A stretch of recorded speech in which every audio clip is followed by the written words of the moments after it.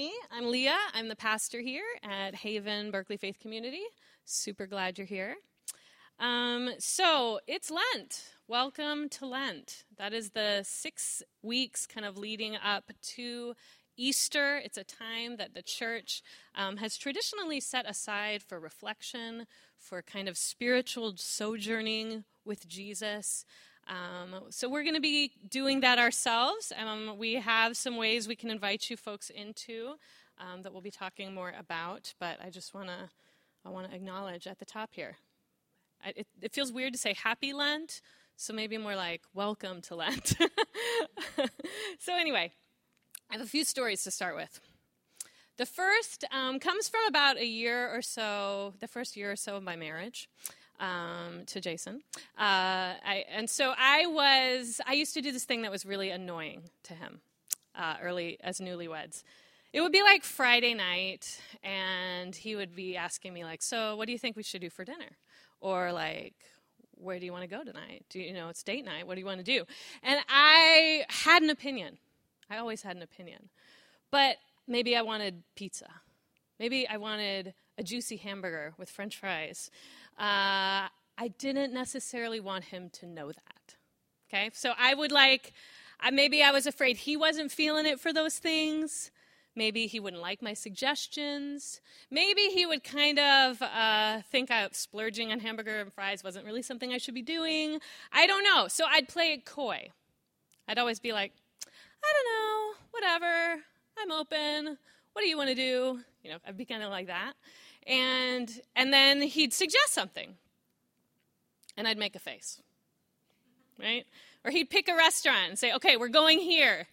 And I'd be like, oh. I'd sigh. It wasn't what I wanted. That was clear. It was obvious. And I had just put Jason in this impossible position of not telling him what I wanted, of acting like I didn't have an opinion, and then being annoyed with him for not reading my mind. Has anyone ever done that with you? Have you done that? Yes. All right. That's story number one.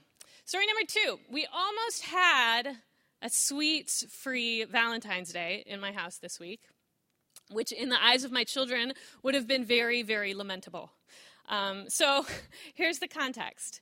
We have a place, we call it the treat bucket, where all treats in our house, things with sugar, live, and they are only to be brought down, very occasionally after a meal with a designated amount.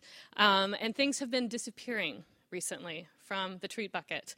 And they have been disappearing, it was first like a trickle, man, I think things are going a little quicker than they should be. I just bought candy a couple days ago. Why is there not more here? But then it became quite obvious about a week ago, no, there's actually a lot that's missing now. And so but when we asked the kids, do you know anything about this? Nobody admits to knowing anything about it, right? And so we don't know what to do. How can we stop it if no one's going to own up to what's happening? So Jason and I felt like our hands were tied. Somebody's lying to us. Someone's taking desserts, not admitting it, so we can't hold anyone accountable. We hadn't caught anyone in the act, but the evidence is piling up. So we declared a moratorium on treats until somebody fessed up. It might not have been. I don't know. I'm not sure this is a good parenting technique. It was just the best we could come up with in the moment. So yeah, we said, all right, we're getting rid of all the sugar until somebody confesses, and we can talk about how we keep this from happening in the future. And so this was about 3 days before Valentine's Day. And the first day or so, no confessions. And it's real. In our house, Valentine's Day is often a day when sugar will appear and then be, part of the bucket is magically replenished for a season. And so there, I think everyone was aware, maybe that won't happen this year. And how would that feel? So it was the night before Valentine's Day. I take the kids to Target to pick out some cards to give to one another. And I think the view of all of the candy at Target was this truth serum. Because, lo and behold, in the aisles of Target, I got a full-out confession. And so there was sugar in our house on Valentine's this year. One more story. About a year ago, Jason and I found ourselves in the position of needing to replace our car. We're a one-car family, and our car had been totaled in an accident. The insurance company was giving us like a handful of days before we had to return our rental car. So time was kind of the essence to go ahead and buy something else. We really didn't want to finance anything. We were just thinking, okay, it's a used car, it's an old car, we'll just get something about equal value with the money that they give us, maybe a little cash we have on hand, but we're not going to finance anything. So we're figuring the best way to go is Craigslist. So we're looking on Craigslist for what can we buy in cash, used, for what we have. And as we're looking, a lot of the cars we're interested in seem to be in the South Bay. So Jason takes off early, a Thursday afternoon. We're like, we need to have this rental car turned in by Monday. It was a busy weekend coming up, so we were kind of hoping we could just get it done. We made an appointment with a whole bunch of sellers. We're driving to San Jose on a Thursday afternoon. Kids are in the back of the rental car, and the trip has issues from the start. We have a wad of cash with us, ready to buy a car. More than one person cancels as we're driving towards San Jose, like person after person that we had lined up to see their cars are calling us and saying, we just sold it, can't make it, something like this. We're like, oh, the cars are being sold out from under us as we speak. Kids are squirmy and loud. Traffic is bad. We finally get to one car. It's a dud, not something we want to get. And then, as we're in the middle of what do we do? This car pops up, just posted on Craigslist. And it looks like a great deal. Low mileage, exactly what we're looking for, and even a little better than what we're looking for, and the price is good for the mileage. And so we call the guy, we're like, okay, we're jumping on this right away. And he's like, yeah, I can show it to you right now. It's great. He arranges, to meet us at a parking lot at a nearby Target, so we do that. We drive there. We meet him. We test drive the vehicle. He's asking a little more than we were hoping to spend, but for the vehicle that it seems to be, it's a great deal. So we're like, okay, we can swing it. We'll do it. Kids, of course, are like, it has a DVD player. We had told them not to expect that, but now they're leaning on us hard. We're exhausted, feeling a little frustrated with the whole process. Let's just get this done. Let's just do this. If we can just do this, that would be awesome. We hand over the cash, we sign the title, we take the keys, we drive our new van home. When we get home is when we finally do the due diligence we probably should have done before signing on the dotted line, right? We look up the Carfax, okay? My advice to you in the future, I wish I had done this before, just look it up on your phone in the parking lot. But we did not do that. So anyway, we get home, we look at the Carfax. We were thinking, it's low mileage. It's under 60,000 miles. So how much negative history could there be? Right? We get home just to see, okay, when has it been serviced last? Is there anything we should know about? And that's when we find out, it's not 60,000 miles. On Carfax, the car has been registered for over 130,000 miles. We've been lied to, okay? Later, we would speak to folks from the San Jose Detectives Department, and we would find out that our car was part of a whole crime ring that is being investigated in the South Bay. So buyers beware, okay?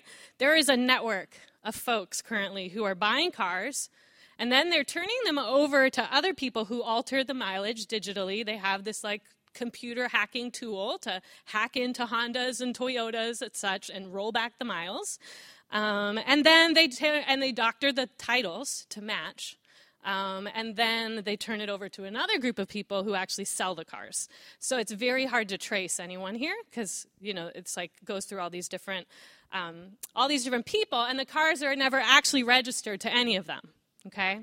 So the guy that we met in the parking lot forged the signature of the person who was on the title, who was the last, legitimately registered owner of the car. But that was probably 4 people ago, okay? So those are my 3 stories.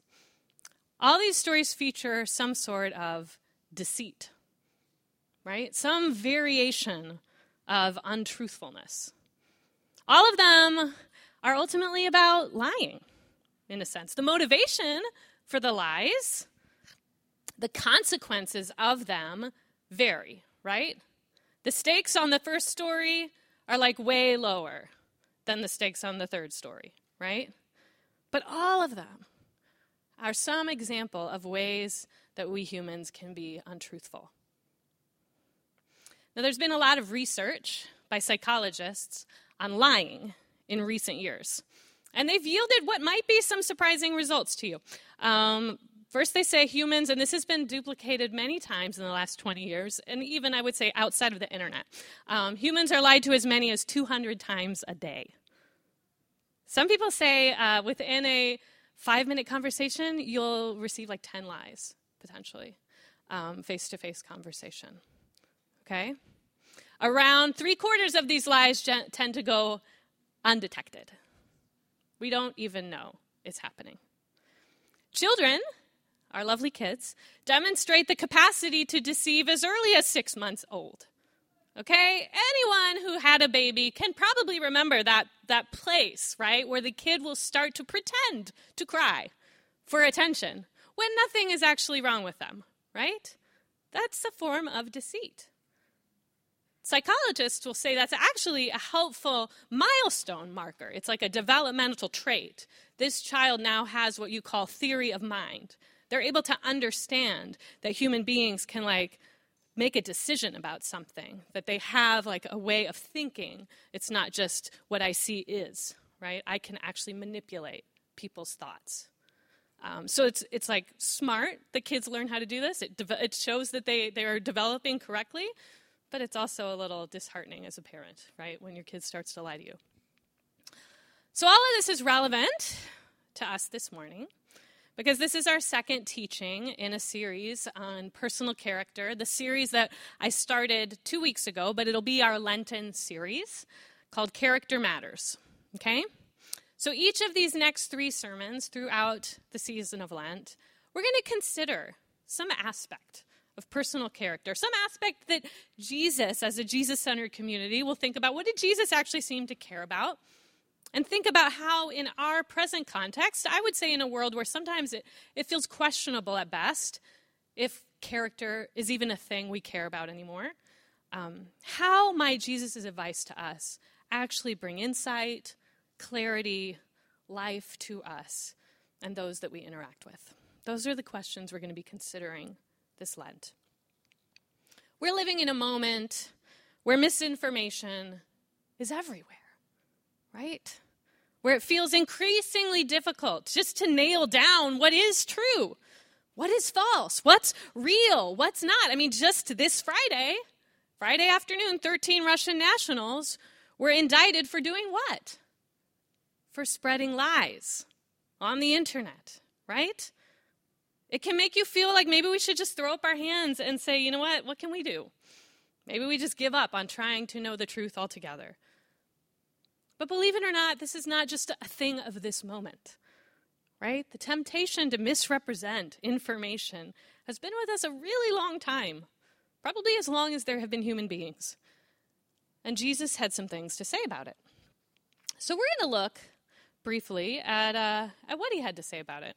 And this comes to us from Matthew 5. It's part of his Sermon on the Mount, kind of like a great treatise, a lot of which has to do with personal character. So let's look at what happens in Matthew 5:33. Again, you have heard that it was said to an older generation, do not break an oath, but fulfill your vows to the Lord. But I say to you, do not take oaths at all. Not by heaven, because it's the throne of God. Not by earth, because it's his footstool. Not by Jerusalem, because it's the city of the great king. Do not take an oath by your head, because you're not able to make one hair white or black. Let your word be yes, yes, or no, no. More than this is from the evil one. So at first glance, this text might be puzzling what this has to do at all with what I've been talking about. I mean, the context is so different. What is Jesus' direction not to take oaths? Some translations say don't swear. Have to do with how we interact with one another. I mean, I wasn't swearing by anything when I told Jason I didn't know where I wanted to go for dinner. But some people have interpreted this text really literally because of that question, right? believing it only applies to something like testifying before a court of law. And they might even say, you know what, my religion forbids me to ever even take a vow in court. But I think this kind of narrow reading is actually really missing the thrust of what Jesus is calling his followers to. To better understand the text, I think we need to consider how people related to each other in the ancient world that Jesus was a part of, and the way that oaths and vows functioned in those relationships. Okay, so first it's helpful to remember that the ancient world was one, by and large, without a paper trail, certainly without a digital trail, right? There was no chain of emails to go back and trace what's gone down, right? There wasn't even a chain of letters, a chain of receipts. Literacy was very rare in Jesus' time. It existed. That's why we have these texts. There were a few people who could write, but it was very rare, right? And just the tools to be able to do it were very rare. They were hard to come by, okay? The printing press and the Reformation, where Martin Luther said, you know what, we should be able to read the Bible in our own languages, that was the kind of the technological revolution that would make literacy kind of a global phenomenon. That is the moment when the majority of humans would come to interact with the written word in like a very casual, everyday way. But that was 1,500 years in the future from what we're talking about now. That's how far we are from this, what our understanding is of like how we interact with people in writing, right? It just wasn't a thing, okay? Verbal agreements were the foundation of human interactions. Your word had to be your bond. That was real, okay? Now think about also the implications of a no-paper trail society on how commerce would be done. It was a bartering society, okay? Every economic exchange required some sort of relational negotiation based on the cultivation of some sort of trust. You had to trust in people's words, what they said. That was the only thing you could hold one another accountable to. Yet human beings struggled with trustworthiness then as much as we do now. It's just the way that those struggles manifested were different. Okay? They didn't share Russian memes on Facebook. They used oaths and vows in creative ways to get around the truth. So what did that look like? Well, the oaths and the vows were this way of testifying to the veracity of something you said. So one would swear an oath as a way of testifying to the truthfulness of what you were saying. I promise I was here. I oath it. I vow, I make an oath to Zeus, to Jupiter, that this is true, okay? A vow was a specific kind of oath, okay? A vow was a promise, it's a subcategory, a promise of an actual possession. You might take a vow to pledge money to somebody, a vow to pledge your daughter in marriage, a vow to pledge your livestock. People would do this unto God. You take a vow to give 1/10 of your income to God, to the temple, okay? And when you took that vow, it was like saying, if I do not fulfill this, may whoever I am vowing to, like, to have revenge on me, punish me. They will hold me accountable. Does that make sense? So the Greeks would often swear oaths to Zeus or Aphrodite. Often the women would swear to Aphrodite when they were making some sort of economic exchange or wanting to testify that the thing they were saying actually was truthful. And to do so was to say that this deity they called upon could punish them if they spoke falsely. And the Israelites did this with Yahweh, okay? And as Jesus is pointing out, the Jews had their own challenges with how they dealt with oaths, okay? The text he's referring them to, because he starts by quoting this, you've heard it said, the text he seems to be referring to, making reference to, is Leviticus 19:12. This is a text from their ancient law. So we'll just take a look at that specific verse first. It says, "You must not swear falsely in my name, so that you do not profane the name of your God. I am Yahweh. I am the Lord." So the followers of God have taken this idea, this prescription against swearing falsely against Yahweh, And they interpret it to mean, okay, God doesn't want us to call on God to back up what we say. You're taking your life in your hands if you do that. That's kind of how they understand it to mean. So they say it would be better to swear to something else. Something that seems like it has similar authority to swearing to Yahweh without actually calling on the divine to back up your promise. Does that make sense? So instead, they come up with these elaborate, creative alternatives. Jesus points out a few of them here. They swear by heaven instead of the one who lives in heaven. They swear by the earth instead of the one who made it. They swear by the city of Jerusalem instead of the deity that this city is meant to worship. In Matthew 23, Jesus gives another account of how ridiculous some of the religious in Jesus' day are getting with this. They've worked out this whole system of supposed loopholes every time they take an oath. And he points this out. This is Matthew 23, verse 16 on. Woe to you blind guides who say, whoever swears by the temple is bound by nothing. But whoever swears by the gold of the temple is bound by the oath. Blind fools, which is greater, the gold or the temple that makes the gold sacred? And whoever swears by the altar is bound by nothing. But if anyone swears by the gift on it, he is bound by the oath. You are blind. For which is greater, the gift or the altar that makes the gift sacred? So whoever swears by the altar swears by it, by everything on it. Whoever swears by the temple swears by it, one who dwells in it. And whoever swears by heaven swears by the throne of God, the one who sits on it. What seems to really be the problem with all this oath-taking? Is it actually the swearing part? That God doesn't want to be called upon as witness to your truthfulness? Or is the problem actually desiring to swear falsely? The false part. This is where the Pharisees Jesus is critiquing are like profoundly missing the point. Their system of oaths and vows and legal loopholes has created a system where they can ultimately be fast and loose with the truth. The only reason to invoke anyone other than Yahweh in your vows is if your vows are actually false. Right? Otherwise, what do you got to fear? By calling upon something less than God, they were ultimately creating a way of trying to bolster their authority, the authority of their claims, without actually being held accountable to them. Does that make sense? It has the sounding of like being a sacred thing without actually taking on you what it would mean to profane the name of God.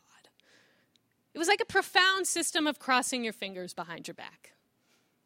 Like a whole organized system of it. I think the text Jesus is referencing in Leviticus was never actually meant to get people to come up with creative technical ways that they could swear without profaning the name of God. That was actually not the intent of the verse at all. Okay? It was actually a verse about trying to get people not to lie. Okay? Not to be deceitful. And that seemed important to God because for Yahweh, dishonesty was connected to harming others. It was connected to oppression. Let's look at the broader context for that little verse that Jesus was quoting. Same verse, but this is what it's actually in the middle of. When you gather in the harvest of your land, you must not completely harvest the corner of your field, and you must not gather up the gleanings of your harvest. You must not pick your vineyard bare. You must not gather up the fallen grapes of your vineyard. You must leave them for the poor and the foreigner. I am the Lord your God. You must not steal. You must not tell lies. You must not deal falsely with your fellow citizen. Here's our little verse. You must not swear falsely in my name so that you do not profane the name of your God. I am the Lord. You must not oppress your neighbor or commit robbery against him. You must not withhold the wages of the hired laborer overnight until morning. This is not a text about hurting God's feelings by taking God's name in vain. It's a passage about hurting one another. God doesn't want us to be deceitful because it harms our relationships and it hurts one another. God doesn't want us to steal from each other. In their day, observant Jews were expected to leave the corners of the fields, the leftover parts of the harvest, the gleanings, for the poor, for the widows, the orphans, the foreigners among them. If one didn't do that, this implies they are stealing from the poor. That is how God saw it. This is the context God is calling on folks not to make these false vows. It's not that God doesn't want people to vow, it's that God doesn't want people to cheat and to lie and to steal. God doesn't want God's people to be swindling one another. But thousands of years later, in Jesus' time, the swindling has continued. People have just found this sophisticated way of doing it, thinking that somehow they're now less accountable. But Jesus is saying, cut it out. Stop all this swearing, oath-taking. You're using it as a way just to justify your bullshit. That's what you're doing. You shouldn't need a way to justify it. You shouldn't need a vow at all. Just cut the bullshit. Let your yes be yes. Let your no be no. The literal Greek here is say yes, yes. Say no, no. It's a double affirmative and a double negative. And in Greek, that meant like extra strength. Extra strength, yes. Extra strength, no. Okay, it's powerful, it's emphatic. Jesus is asking people to give answers that are just straightforward and clear. Enthusiastic, abundantly, yes or no. None of this pussyfooting around. Yes, I want a hamburger and french fries. Yes, I took the candy. No, the car is not really 60,000 miles. Right? Clear. It's not that Jesus is saying we can never be sworn in under oath. I don't think that's what he's saying. Some people have interpreted that way, but Jesus himself testified under oath at his own trial, as did Paul and other Jesus followers. Okay, that's not the point. The point is don't get God involved in your BS. Just tell the truth. So a number of years ago, I was introduced to a tool called the Enneagram. I have a picture here. I have found it to be a tool that's very helpful for self-understanding and growth. It's an ancient personality indicator. You can kind of see there's 9 personalities. It's a typology. It says that all people basically, the premise is fit in one of these 9 categories, okay? And all of us are unique and different, of course, but there's still kind of general categories that we tend to operate under. And this is a pre-Christian thing, but it has been used in the last 2,000 years at certain times, often by monks and nuns for spirituality. It was big in the medieval times. And then Richard Rohr is a Franciscan father, contemporary spiritual leader who's done a lot of work with Enneagram, written a book on it, introduced a lot of contemporary Jesus-centered people kind of to its usefulness. It's kind of been rediscovered in the last 20 years, I would say. And one of the things Rohr does in his book is he actually reflects on each type's kind of core sin as part of the thing. I mean, he reflects on what are your strengths, what are your weaknesses? And this is one thing he identifies. Part of our character that's most challenged, I would say, to conform to, say, the character of God. If we think of sin, the word sin means missing the mark. It just means we're trying to head towards this way, but we keep going that way.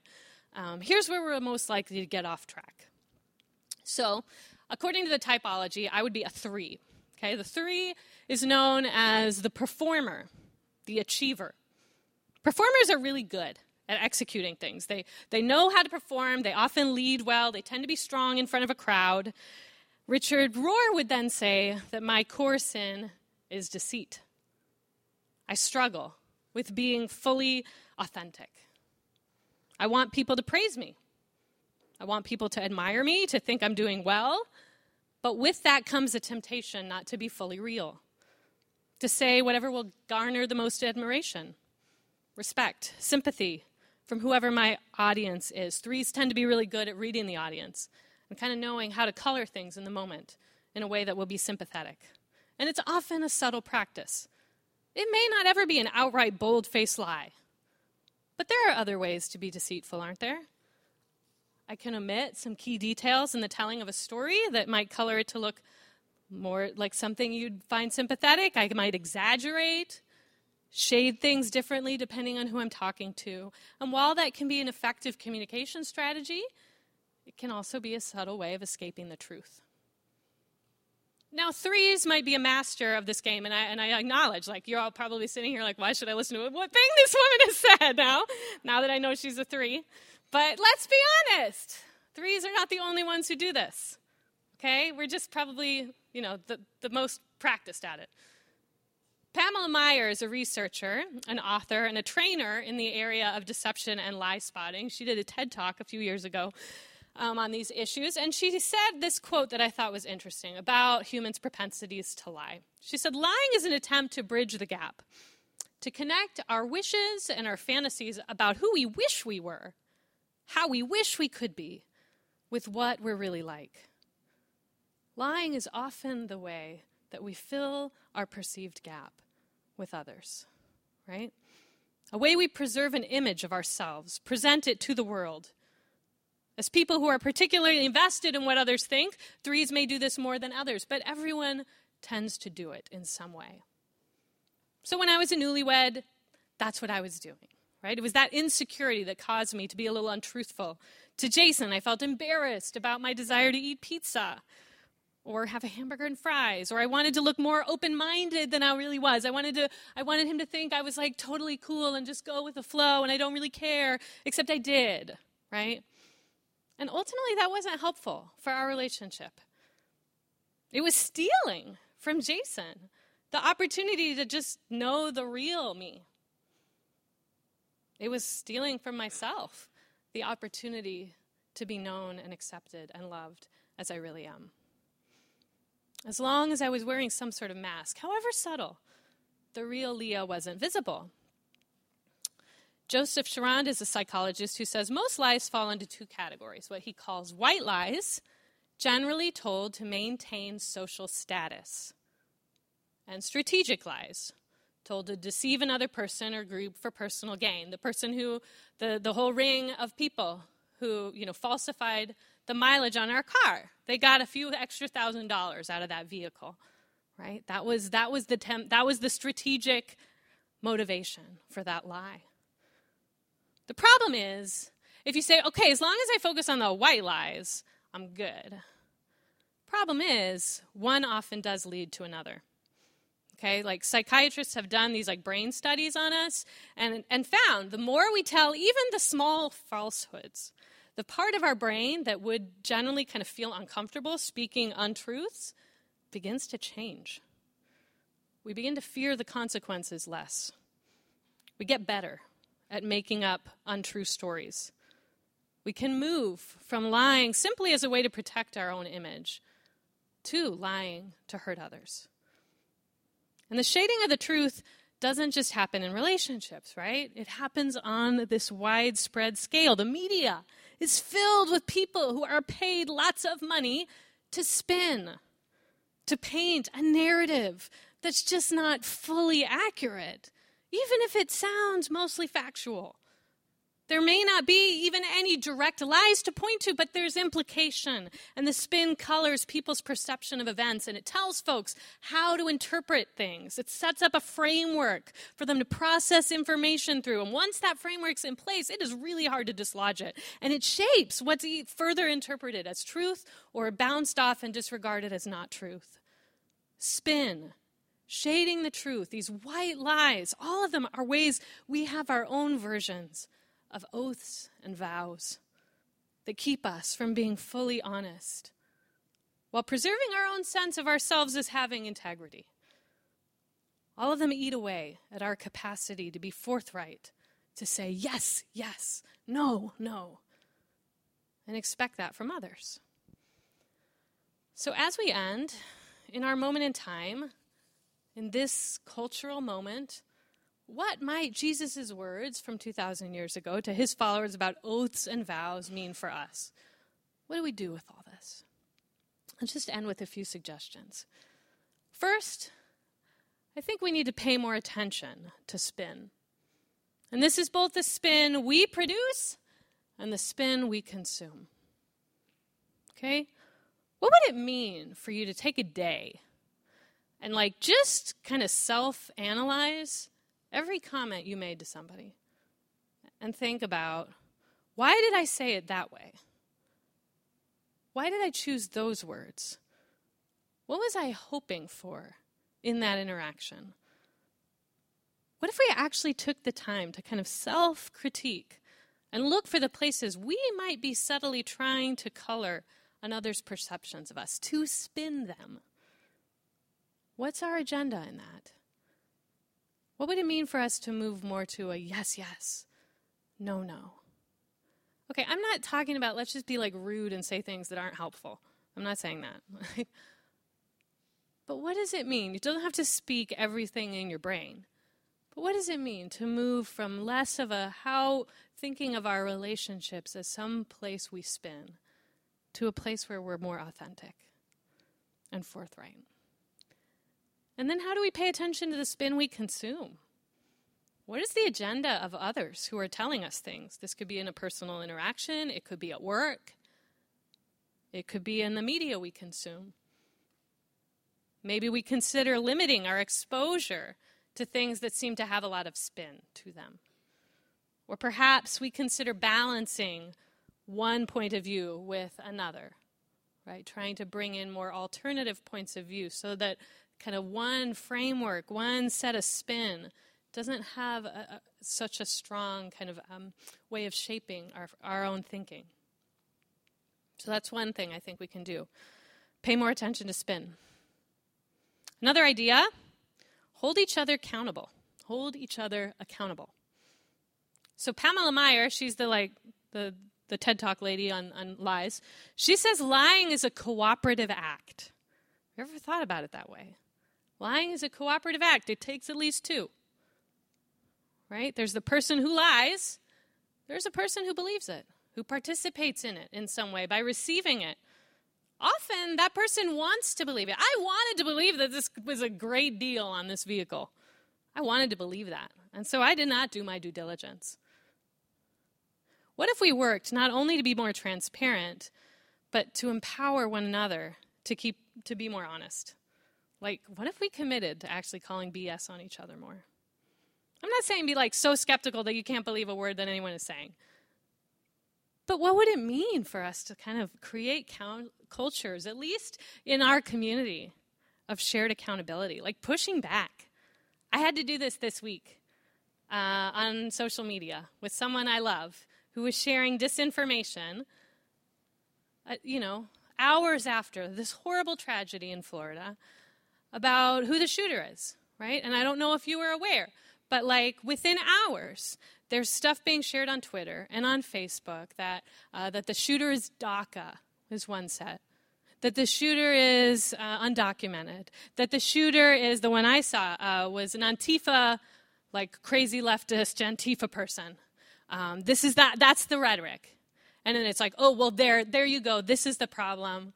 We're going to point the finger at this issue.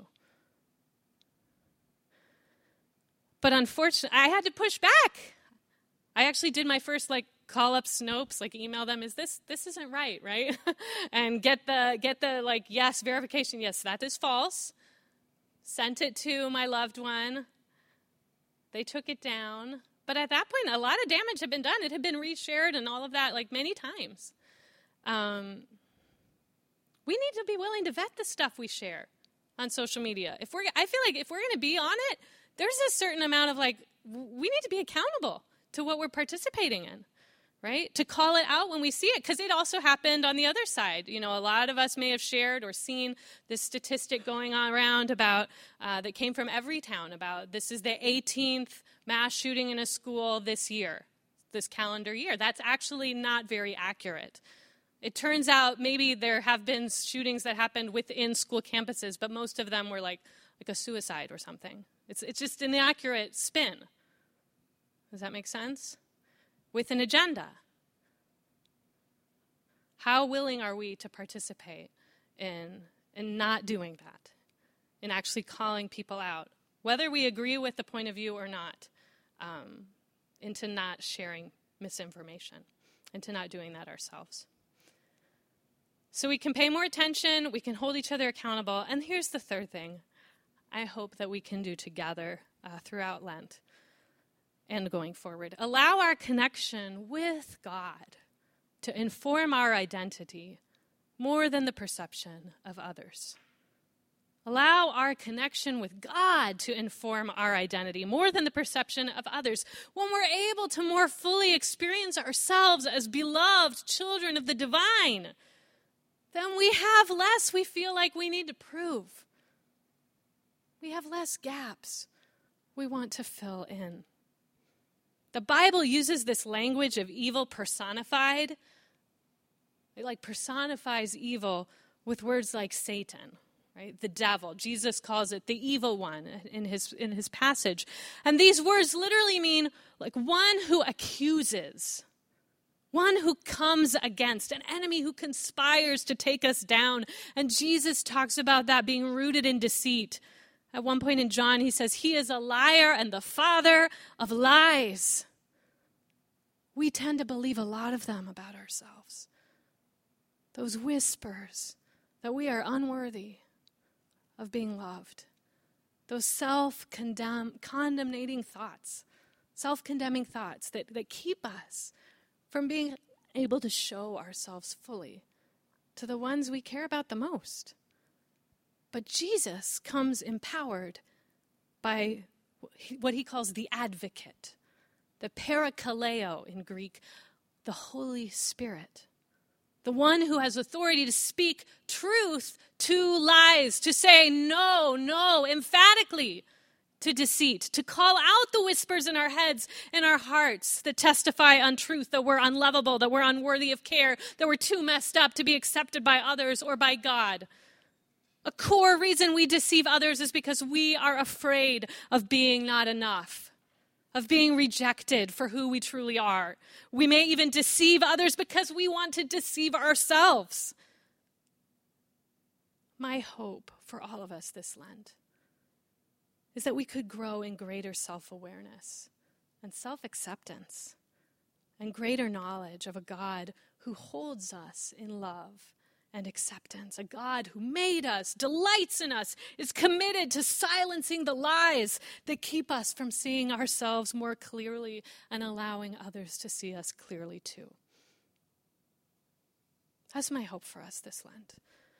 You can be considering some new practices throughout the season of Lent that could help with that.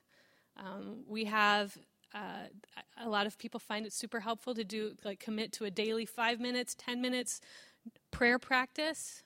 You could identify something specific that you might want to be praying for this Lent, something you'd like to see perhaps in this area of accountability and character, maybe of self-revelation that you're praying for. Or maybe it's just something really practical. I really need a new job. What would it mean for me to take 5 minutes a day, every day this Lent, and pray about that? Meditation can be helpful. There's a Bible reading passage. I have some tools I'm happy to share with you all. If you didn't get the email, let me know. If you did, there's some places you can link to get some guides if you're interested in a daily guide that might help you with some of that. You might consider fast. I like to fast in Lent, just taking something. It can be some way that you interact with the world, say a social media fast. It can be, I tend to fast from alcohol as just a way to say, okay, this is something that's like a regular practice in my life, but during this season, I think it's healthy to step away from that practice and to examine, does it mean more to me than I would like it to mean? And does it, and every time that I might kind of miss it, what would it mean for me to direct that energy, to reconnecting with the divine instead? Those are ways that I am trying to tap into informing my identity as beloved by God more than anything else. So I'm going to pray for us as we end, and then we'll take a little time to think about this together. Jesus, I invite your presence as the one who calls us into greater truthfulness and forthrightness. And ultimately, I believe the one that wants us to experience full acceptance and love as children beloved of the divine. Would you help us in the weeks to come experience more transparency before you? Would you open our eyes to the places that we feel like we need to hide? from ourselves, from you, from one another. And would your Spirit be the voice of truth that says no, no to the lies we believe, and yes, yes to the hope we have in you. Amen.